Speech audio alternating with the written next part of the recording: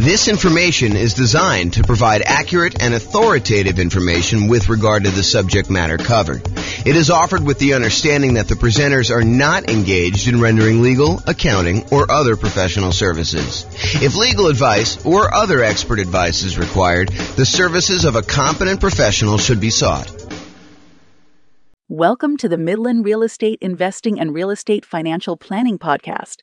Learn all about investing in real estate in Midland, Texas, with a combination of real estate financial planning and modeling with numbers specific to Midland, plus syndicated, more generalized recordings of live and pre-recorded real estate investing classes, not all of them specific to Midland.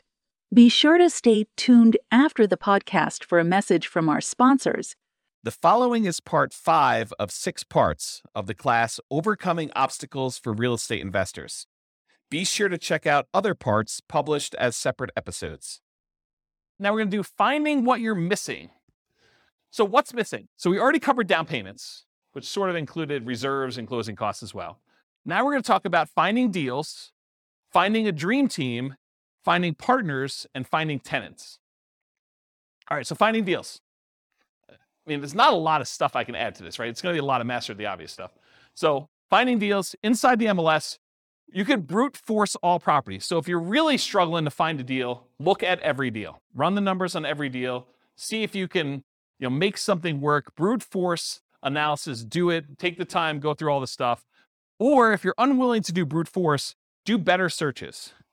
Search for a wider range of fixer-upper terms. Look at things that might get you a lot of false positives, but might actually attract something for you. Like if you're looking for properties that could be good house hacking properties, so things with like walkout basements or second kitchens or things. We did a whole class on this and how to find those deals on the MLS. But if you go watch that, we go into a lot more detail. But basically the idea is be more broad in your search so that you can then narrow it down if you're willing to do that. That's all the stuff inside the MLS. Market to find motivated sellers. So if you can't find what you need inside the MLS, be willing to spend money in order to find deals outside the MLS. Put out marketing, and we did a whole separate class on marketing to find motivated sellers, like 2 hours on that. So go watch that to find sellers instead of just deals in the MLS. Because MLS is going to give you, in a lot of markets, it's going to cover about 90% or more of the properties that go up for sale in a year. But that still leaves 10% of properties that are being sold for sale by owner. And it might change a little bit from market to market, but that's about what the numbers are, about 90-10. And some markets, it's more than that. Some markets, a little bit less.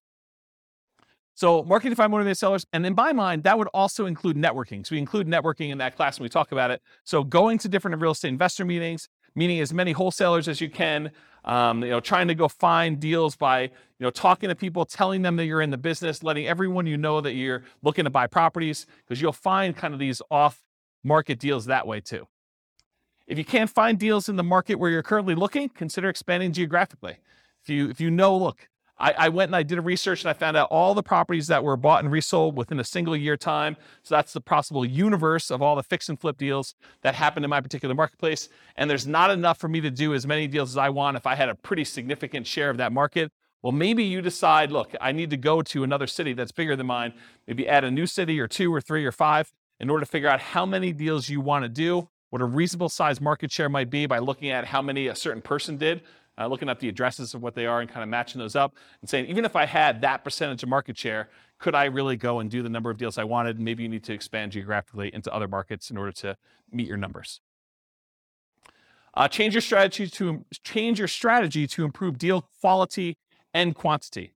So if you're like, look, I only want to do pop-top fixer-uppers, well, you may want to actually improve your deal quality, change your strategy so you can improve your deal quality. You can go and look at, maybe I'm willing to also do regular fixer-uppers or ones where I could add additions or something like that in order to be able to get more profitable deals and also improve the number of deals that you might have. And then another obvious one, make sure you hire a real estate agent or wholesalers, and to a lesser degree, maybe a marketing person and a mentor in order to help you increase your deal flow.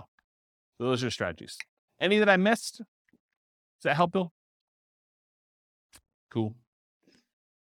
All right, building a team to support you. dream team to support you. So in my opinion, the real estate agent is sort of the center of all these teams, right? Because if you need a lender, if you need title company, if you need, a lot of repair people, a lot of the contractors, a lot of the subs, insurance companies, all of those, a good real estate agent who's doing any type of volume, they've got all those people already, especially if they're catering to investors. So in my opinion, you focus first on finding a good real estate agent, and then a lot of those other pieces will fall into place. You can decide whether or not you want to use the person that they've been using, or if you want to continue looking for someone to replace a weak team member that the real estate agent doesn't have a person for.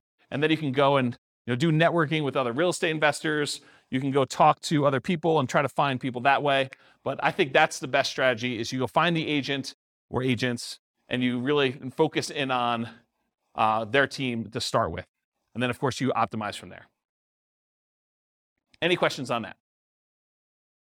Is that helpful? Cool. Finding partners. So talk about your investments and listen for curiosity. You got to talk to a ridiculous number of people. Got to talk to a lot of people in order to find these. And then you can network with others, virtually and in person. And there's two schools of thought on this. I'm going to ask you guys a question. We're going to poll you. Do you think it's better to go to real estate investor club type meetings to look for real estate partners?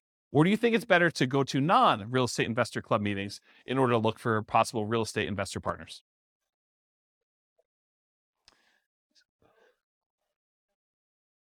Yeah, so it's really not an either or, but I agree, both is probably the best way to do it.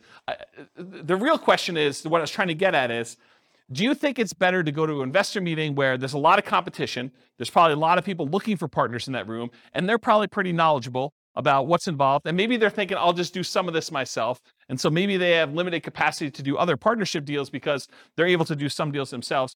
Or do you want to go tap a completely unmarketed to set of people that they're not really, they're interested in real estate, but they're not showing up for meetings, they haven't expressed an interest to learn how to do it. They're really sort of like, yeah, I'd be interested in partnering. I don't know what I'm doing, but I got money and I got loans. I don't know. In some ways, I think I'd rather have the second list. Right. Well, but it's, so Rachel says, if you could find the second list. And honestly, it's like everyone else, right? It's church. It's, business. It's like your work. It's like all the people you're doing. You just tell them about, my husband and I just went and we flipped this property. We did really great on it. And they're like, that sounds awesome. I wish I could do that. Well, you can, right? I mean, that's how you do it. You say, well, you can, come on over for dinner. We'll talk to you about doing this and maybe you can get involved in our next deal. Okay. But that's the idea. It reminds me, it's probably not exactly the same, but this reminds me of the story of the two shoe salesmen that go to the jungle, right? And they go to the jungle and one of them phones back to the shoe company, yo, send me home, no one has shoes, there's no opportunity here. And then the other guy calls back and says, this is amazing, no one has shoes yet, right? So, I don't know, it's sort of like, which way do you want to do it? And then my final tip about finding partners is sort of a subtle kind of backdoor way. It's marketing to lenders from public record data that have made hard money or private loans. So someone who has loaned money on a real estate deal could be a source for you to partner with, or a source for money if you're looking for money partners. But if you go and you could pull up a list from public record of all the lenders that are not institutional lenders. You could try to find those, compile a list, and then mail them. Okay, so that's another way to do it. Is that helpful? That was the tip of the night. There you go. So a lot of people writing that one down. Any questions on this? Cool. Finding tenants. All right, here's the easy button. Hire a professional property manager. That way you don't have to do it at all. If you're not going to do that, make sure you start 60 to 90 days in advance of the vacancy. That means that your lease must tell the tenant that's living there, you need to tell us 90 days in advance whether you're planning on renewing your lease, and then we're going to renew it at that point, or you're not going to renew your lease and you plan on moving out so that we can start marketing the property. Make sure that your lease allows you to start marketing the property. Make sure you check that you can do this in your marketplace, but make sure that you're allowed to market the property early and that you have the permission in the lease written out so that you can go show the property to prospective tenants while the other tenant is still living there. So unless you have multiple vacancies, realize you're really only looking for one tenant. So you're not trying to find 100 people, you're trying to find one. And not everyone is looking every day. So make sure you have reasonable expectations going into this, that if you put up an ad and you don't get like 50 calls on day one, that's not the end of the world. Expect to spend money on marketing. I think a lot of folks, they've gotten they've got a little bit spoiled in a lot of marketplaces where you put up an ad on like Craigslist or Zillow or something like that, and you get 15 phone calls, and you find your tenant within a week. Yeah, I mean, it doesn't always work that way. There are markets where it's softer, where you have a surplus of rentals, and it takes some time to market properties. And sometimes you may need to market it hard and do more than just put up an ad and hope that the phone rings and kind of field phone calls. So expect to spend some money on marketing, maximize the marketing you can do all the stuff you can on the web, do signs at the property, in the yard if you can, like all those different things. Network with other local investors to find out what's working locally. So usually after an investor has filled their properties, they're really open to sharing. While they have a property for rent, they may not be super open to sharing.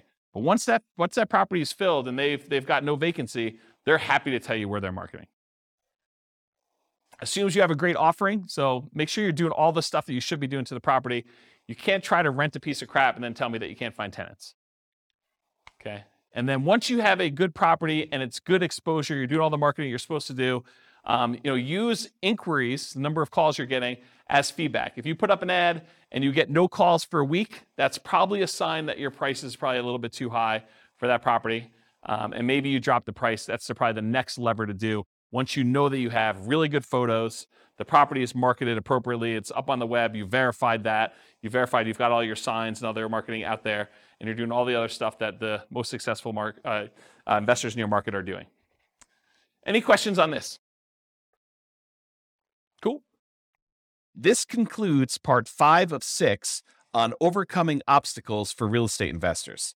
Listen to the next episode, part 6 of 6, on inner game. With home prices up, mortgage interest rates up, and rents up, but not quite enough to counteract the higher prices and interest rates, cash flow on rental properties in Midland is harder than ever.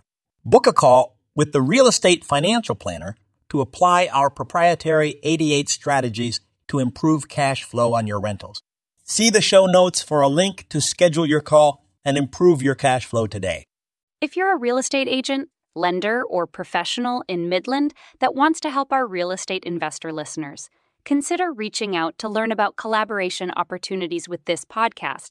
We'd love to add more value to our listeners by having you assist our investors buy, sell, and finance their real estate investments. See the show notes to schedule a call to discuss collaboration opportunities